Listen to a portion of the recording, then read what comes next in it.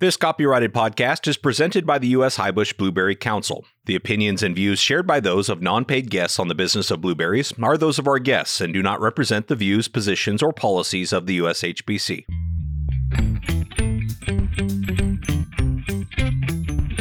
The blueberry industry is like no other. Passionate, resilient, and innovative. This podcast is your source for the latest information on the management, markets, research, and technology related to blueberry production. This is the business of blueberries.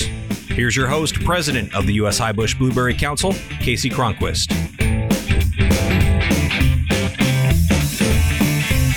Well, welcome back to another episode of the Business of Blueberries, the only podcast dedicated exclusively to the blueberry industry. Now, as the business of blueberries has grown and evolved over the years, new generations have had to step into the leadership roles. And joining me today are two ladies who have each taken on leadership roles in their respective blueberry operations.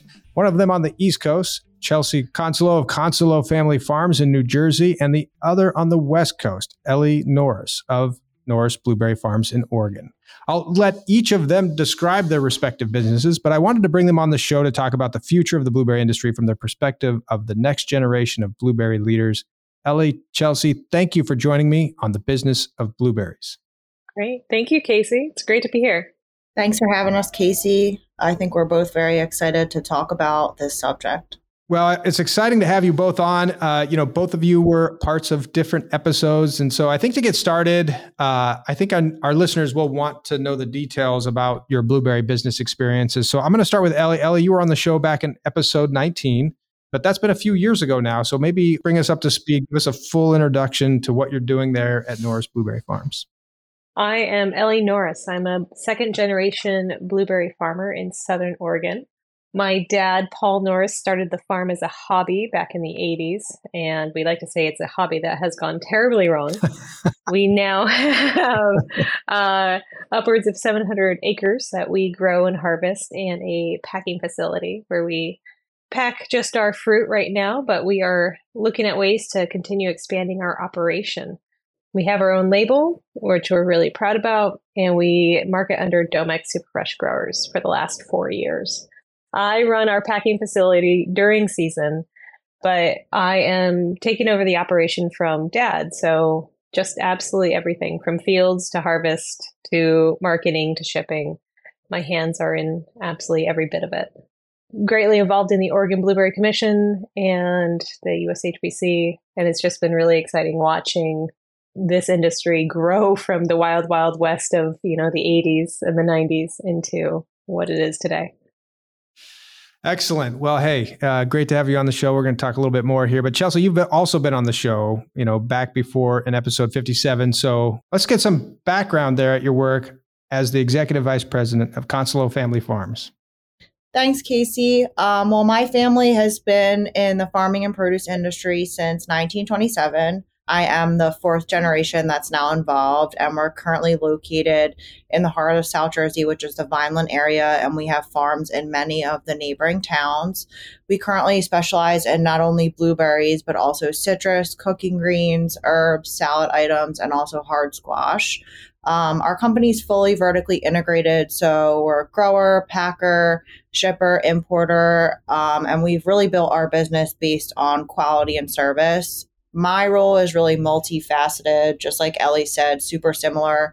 I'm involved in the company in a lot of different departments. I oversee food safety, marketing, PR, farm personnel, farm payroll. I do a lot of the farm stuff in season, really involved on our blueberry farm.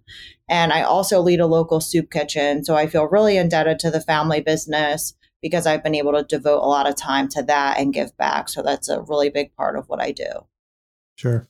And then in terms of other members of your family that are still part of the business, participating in the business? Sure. So my brother and sister are also involved. I have one brother, one sister. My dad currently runs our operation. His brother, Jeff, is also involved. So there's a lot of us here working. It's great to work with family. I feel really supported by them every day. Awesome. Well, that's great. I know you all come from multi-generational interest in this business. I did have a roommate in college who was a dairy farmer. And so, I remember very vividly one time where he told me, he's like, hey, whatever happens next, don't let me become a dairy farmer. his name was Casey, I said, okay, because he saw that as a natural plan for his life and certainly the experience he had growing up. But did you know from day one that you would end up in the blueberry business? What if not? What brought you back? Did you have that feeling of like, whatever you do, don't let me become a blueberry farmer or in agriculture? What has that been for you, Ellie? Oh my. So I went off to college and studied chemistry and biology and marine biology. So I was going to be the next Jacques Cousteau and be a marine biologist. So I went out into the world and did it for a while and realized that, you don't make any money being a marine biologist. And at that time, I didn't really think about coming back to the blueberry farm. I went out and I worked in outdoor retail management and REI and Arc'teryx and got to travel the US and the world a bit doing that. And then one day I woke up when I was living in Puerto Rico and I just wanted to go home and I wanted to go back to the farm. And I bought a plane ticket, rented a pod and put all my stuff in it. And 2 days later, I was back in the family farm living with mom and dad. And that was 10 years ago. And I've been here full time ever since. One thing I do appreciate about my dad is he really enforced us to go to college, go find our own careers. And if we just happened to come back to the farm, then that was great. But there was never any pressure. Excellent. All right. Well, how about you, Chelsea? Did you always know you'd end up in the family business? What was your path? It's interesting hearing her story because it's similar. I was never like pressured to, go into the business. But, produce has been in my family forever. I grew up around it. I went off to college and my dream was actually to one day have my own bakery. But I was really attracted to the idea of being a part of my family's legacy. So my college days were kind of coming to an end and my dad approached me and he had this opportunity of getting involved. And I was like, I'm going to try it out. And the rest was kind of just history. I just kept getting involved in more and more parts of the business. And early on, I kind of struggled to find my role in the company. And then when I got involved in the blueberry farm is when I really became passionate about the business and about the whole company, which is why I'm so passionate about blueberries and why I became so involved in my local council and USHBC, because blueberries are really why I found my love for the business. Awesome. Well, I want to keep talking about some of this and more, but first, it's time for our crop report. We continue to receive reports from Peru, Chile, and Mexico throughout this winter season. So here, once again, is your blueberry crop report. It's time for your blueberry crop report, an update on crop conditions and markets from important blueberry growing areas. Today, you'll hear from Daniel Bustamante in Peru, Andres Armstrong in Chile, and Mario Ramirez in Mexico. This was recorded on December 21st, 2023. Hello, this is Daniel with a crop report from Peru until the end of week 50 that ran from December 11th to December 17th. Peru has shipped 34% less volume this season until week 50 than the same time period last season, with a total of 364 million pounds of fresh blueberries shipped to the world.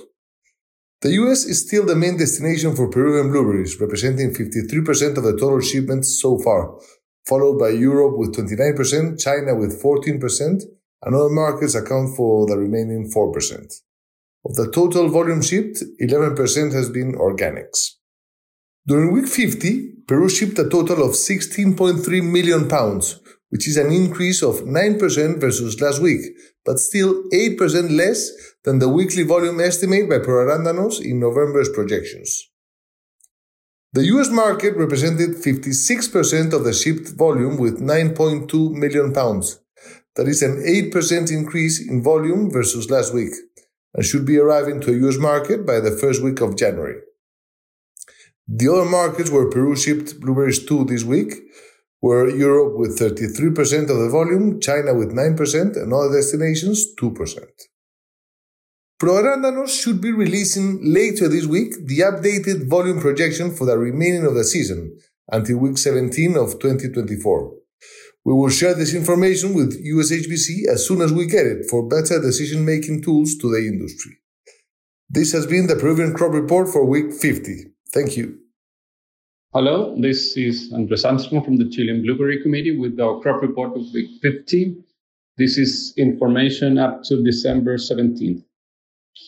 The climate variations that Chile has experienced due to the El Niño continue to affect the volume and dynamics of blueberry exports, and as a result, the output volumes are lower than forecasts. A colder spring this season with lower accumulation of degree days is in most regions resulted as a delay in the usual ripening pattern in most cases. The question is whether it is also affected the estimated volume. With the new information available, there is indeed a reduction from the central region to the south, with an average of 2.5 less over the last estimates. Therefore, the new estimate shows a total volume of 162 million pounds. This is 4% less compared to the November 11th estimate, and a 16% decrease compared to the total volume of season 22-23. It is expected that volumes would peak at week 52 with 17.6 million pounds. And another aspect to consider is that an extension in the harvest in the southernmost regions is expected, ending later than the previous season. During week 49, Chile exported 11.7 million pounds of fresh blueberries, which is 39% less than the same week last season. Until December 17th, the accumulated export of fresh blueberries from Chile is 30.2 million pounds, which is 47% less compared to the same date last season. The main destination market up to week 49 is the US with 42% of the shipments, followed by Europe with 39% share, and Asia with 16%. Other markets in the Middle East, Latin America, and Canada account for the remaining 3%. The supply of organic blueberries is down by 34% compared to last season, with 3.9 million pounds shipped so far, 80% of which have been shipped to the US, and the remaining 15% to Europe. This is our report for the week. Thank you very much. Hi everyone, here Mario with the Mexican Blueberries report for week 50 from December 10th to December 16th. During week 50, Mexico exported a total of 1,438,000 pounds of fresh blueberries worldwide. 70,000 pounds were exported to Europe and Asia, and the remaining 1,369,000 pounds have destination to North America. This week, Mexico exported good volumes of organic blueberries. 22% of the total volume exported was organic blueberries, around 250,000 tons, mainly with North America destination. The volume grew 25% respecting previous week, but it's still 50% lower comparing with the same week for the previous season. We are seeing the lower volumes per week of the last 3 seasons, and we have a forecast of around 135,851,000 pounds by the close of the season. But we should have cautions with this forecast due to there's a delay on the season, and we are expecting that by the end of the winter and beginning of the spring, the volumes will grow. This week, there are no volumes of frozen blueberries reported, and the total volume for all the season is 11,170,000 pounds. That's all in my report. See you next week.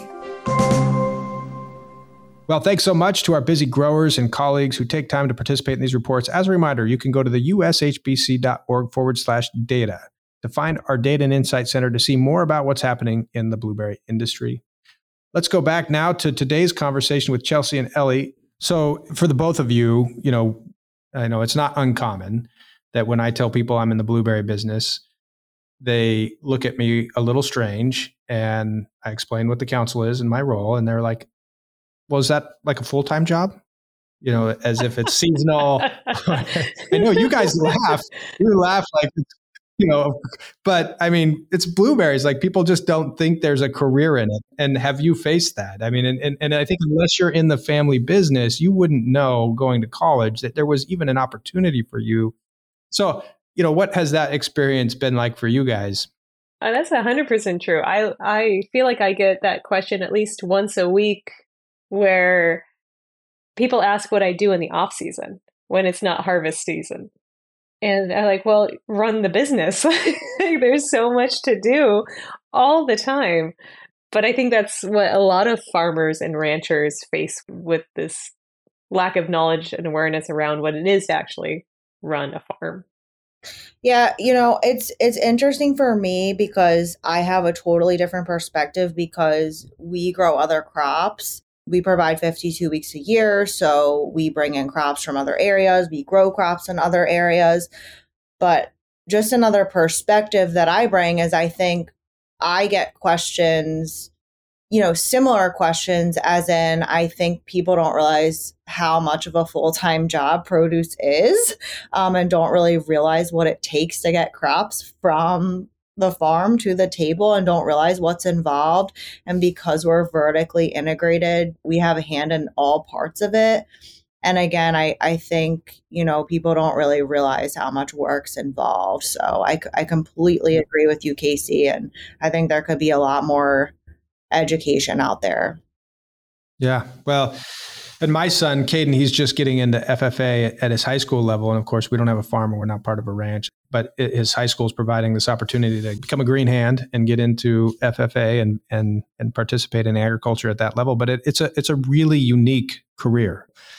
But with that, there's a lot of challenges, right? That the industry is facing a lot of change that has gone on over the years. So I think I want to just kind of dive into, what are the biggest changes you've seen, Ellie, over the years for the blueberry industry? That's a big question.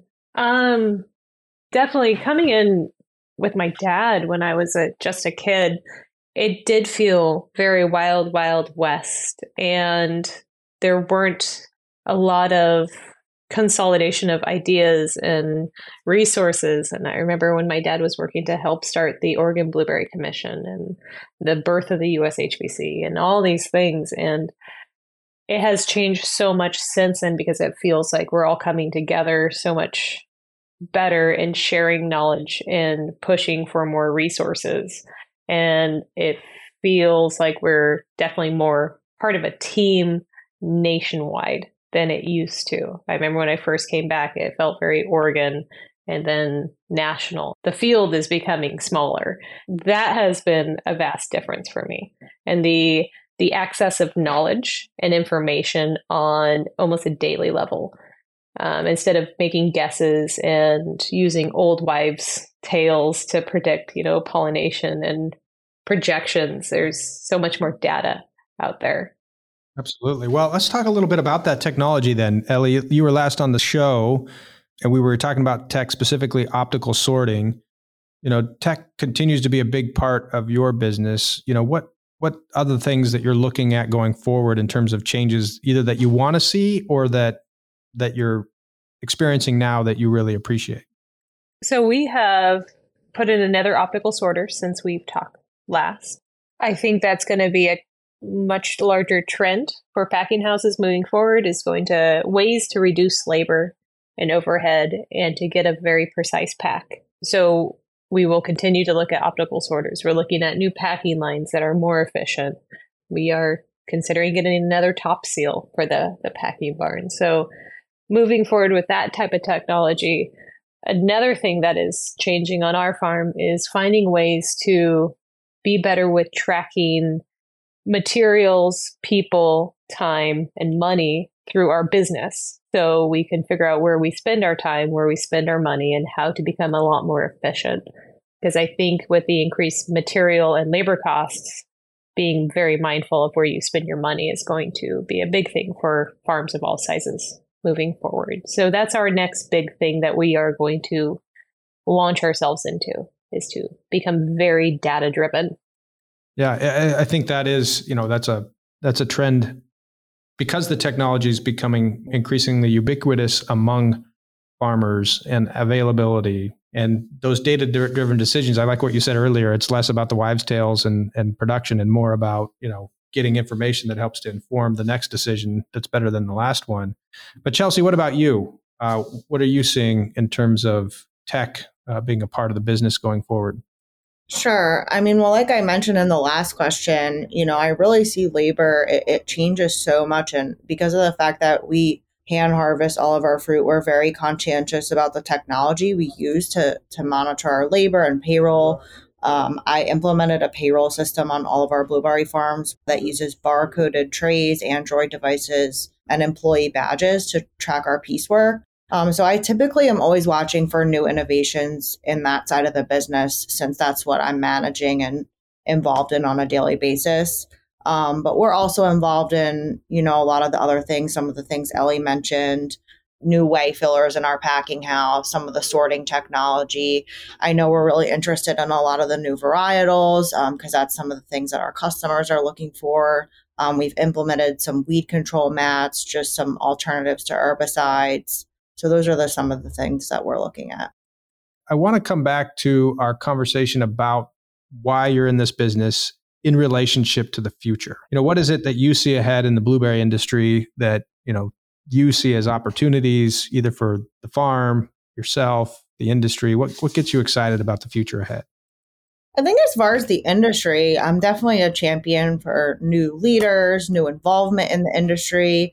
I've started to see some of those new opportunities for young people, especially with the Blueberry Leadership Program in particular being a great example.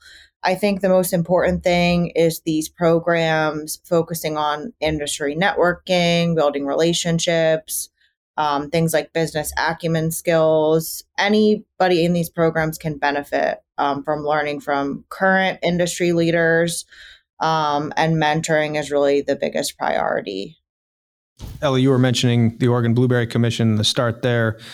But let's talk a little bit from your perspective of future opportunities. There in Oregon, in the blueberry industry, for you and your farm. What gets you excited about being in the business going forward from here? What gets me excited for specifically our farm and our business is looking forward into the next 10, 15 years and realizing that we are just on the precipice of potentially something really great and exciting. Our farm is set up in a great way that expansion is our next thing that we're thinking about. What does that mean for Norris Farms? Where do we go? How do we keep growing, not just for the sake of growing, but growing because it is successful? My dad has put so much work into getting the farm where it is now. And I think we're all excited for it to go into the next hands and the next generations. That's what's getting me excited right now, is just spitballing things about the future, what it might look like for Norris down the road. Well, and I think for both East Coast, West Coast, it doesn't seem to matter, where you're at. Everybody's talking about genetics as being a really key piece into, the future of attracting consumers to the space. Obviously that gets talked a lot about is, growing a better blueberry. And what's your guys' sense? Feel free to fill in, starting with you, Chelsea, on how are you looking at that from a genetic standpoint, growing into the industry, the future of the industry, the conversation about improved genetics. Is there anything there that excites you or gets you excited? Well, I think it's definitely something that retailers are asking for now. They're asking for specific varieties. They're asking for bigger fruit, specific sizes. We've had people ask us for the pink blueberries. So it's definitely something that they're asking for, which means it's something that we need to be looking at. So yeah, I think it's definitely exciting. It's something for us to look into. And, Ellie mentioned her dad. My dad has put so much effort into growing this business for my brother and sister and I to be a part of. And we're very excited to be a part of that and to continue that legacy. And things like new varieties and new genetics and things, I think they're things to get excited about and things that we want to participate in. And we want to do what our retailers want us to do so we can put out a good product. Sure. Absolutely. Well, Ellie, how about you? I know we've talked a little bit about genetics recently, but what's your sense of that part of the industry that has opportunity in it from your perspective? I think genetics is and continues to be a area opportunity for us. I think that it is incredibly important for our breeders to continue to focus on what is going to be that next great varietal that works really well for a large scale farm. We need to be able to grow it, pick it, pack it, ship it, and retain the firmness, the size, and the flavor that the customers want.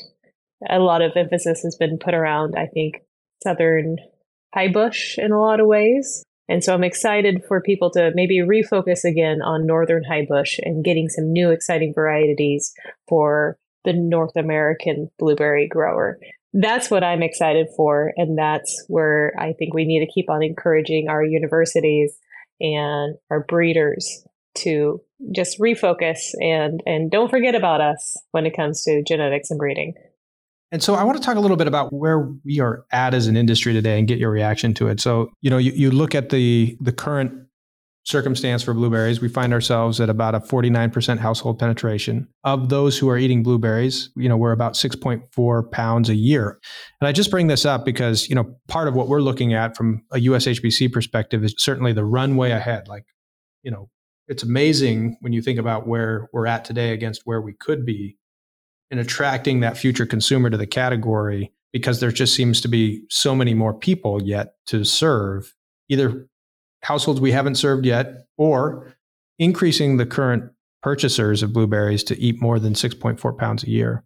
So I wanted to just get your take on how you see that opportunity ahead with consumers.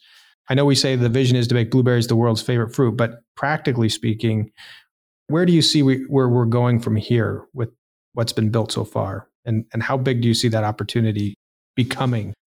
I think you have a strong opportunity with the consumers who already eat blueberries to gain more traction with those consumers to eat more blueberries and get them more excited about the category. I think a lot of people right now are on social media looking at recipes, looking at blogs, looking at that type of stuff, and they want to cook with blueberries. Right now it's the holidays.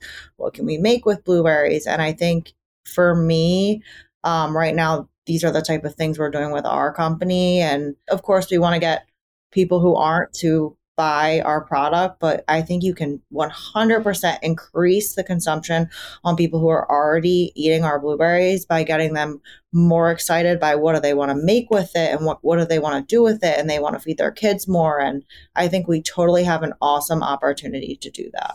Absolutely. How about you, Ellie? What's your sense of the future opportunity ahead with consumption and consumers? That is a great question. And I loved your answer as well. I think that the people who are already eating could always eat more. I mean, you already have a buyer in hand with that. So now we just got to increase how much they pick up a year. I think there is a great opportunity as well as people who are currently not reaching for blueberries every time they go into the supermarket, and ways that we can normalize blueberries for them. And it becomes a daily driver instead of a luxury item. And so I've seen great strides with that over the years as blueberries have become more accessible to year-round market. And people are just used to seeing it on the shelf now. I think one of our greatest opportunities is really stabilizing quality and standards when it comes to the fruit that is on the shelf. Because I think that is one of the greatest complaints I have heard is people buy one week and then the next week it's a completely different quality.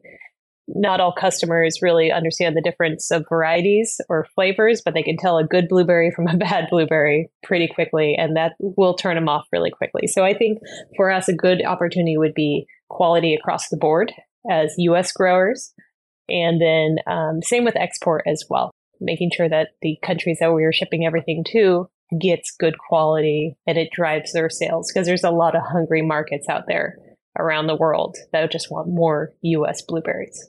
Yeah, well, and I know you're an exporter of blueberries in different parts of the world. So maybe you could just share, from your perspective, why you see opportunity in that for U.S. growers. Like, I do get questions about the balance of our prioritization at USHBC on why exports, or why are we spending this kind of money in our export marketing? But obviously Canada is a big export market. I mean, I know some of us look at that as the 51st state, but really it's an export market, and there's a lot of U.S. blueberries that do go into Canada.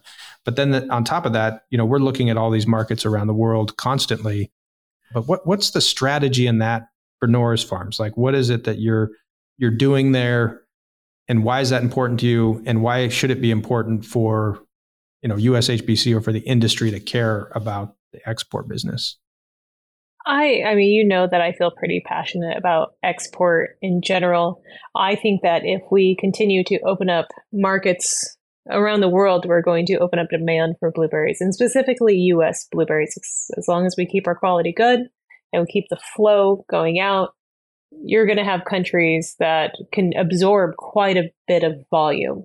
And that is good pricing for us, and that's good for our market share. There is a great demand for the quality fruit that the U.S. produces into a lot of countries out there.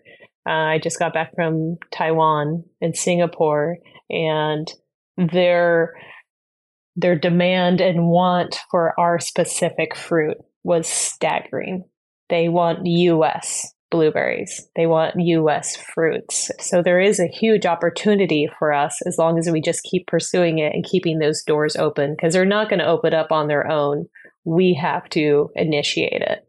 And Canada as well is such a powerful export partner for us. And I know, Chelsea, you export quite a bit up there as well. It's staggering to us every year, the percentage of our crop that goes up to Canada for export.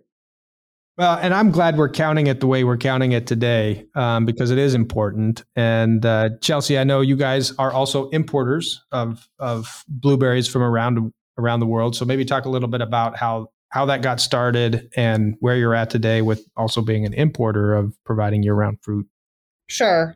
So a big part of our programs is supplying our customers with product year round. So that's really how we got started with importing not only blueberries, but also our citrus. So our mandarins, limes, lemons, and blueberries is, I would say, our biggest item. So the import blueberries is huge for us. And I think, Ellie was kind of mentioning, the quality of the fruit and maintaining that quality from, week to week. And I think that's huge with the import fruit, is maintaining the quality from region to region. So, when we switch from Peru to Chile to Argentina, and, a big part of what we do is we bring everything into our headquarters instead of shipping directly. So we bring everything in to our headquarters in Vineland, and we QA everything to make sure the quality is good before we ship out, where I know a lot of other, importers, companies, they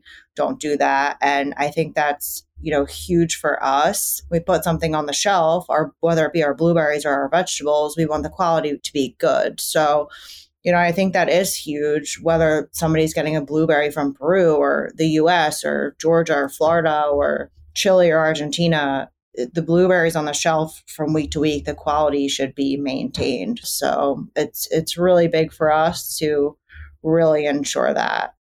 Excellent. Well, hey, it's been great to get this next gen perspective on the show today. And I think the perspective of women leaders in our industry. So I wanted to take a moment here. Does it feel like more women are stepping into the leadership roles in blueberries? I know in this case for 2023, it was the first year that both the chair of NABC and the chair of USHBC were women. So I just wanted to get both of your perspective on the leadership role of women in the blueberry industry. I think when I first started, I didn't feel that way. When I first started, I kind of felt like I was one of the only women. I am the only woman on my state Blueberry Growers Association. So with that being said, when I first came into the industry, I always felt that way. I always felt that I was the only woman. But now, it's going on 10 years later, I definitely feel differently. I feel like I've been around more women and also more younger people. And I mentioned that earlier in the podcast. So I've definitely seen a big shift in that. More women, more younger people. And I feel like that shifted the culture a lot in a very good way. Excellent. How about you, Ellie? What's your sense of our industry's both encouragement of young, but women leadership positions in the blueberry industry? I definitely want to echo what Chelsea said about younger people. They seem to be coming out in droves to become involved. And I think that they're seeing these opportunities, like with the Blueberry Leadership Program, and other young people stepping into these roles are like, oh, I could do that too. This doesn't need to be the old guard versus the new guard. So that's been fun and exciting. And I think with that brings just a change of energy into a group when you have younger people and younger ideas. As for being a woman, I mean, I've been in agriculture and on the farm my whole life, so you're always kind of used to being the only woman in a room.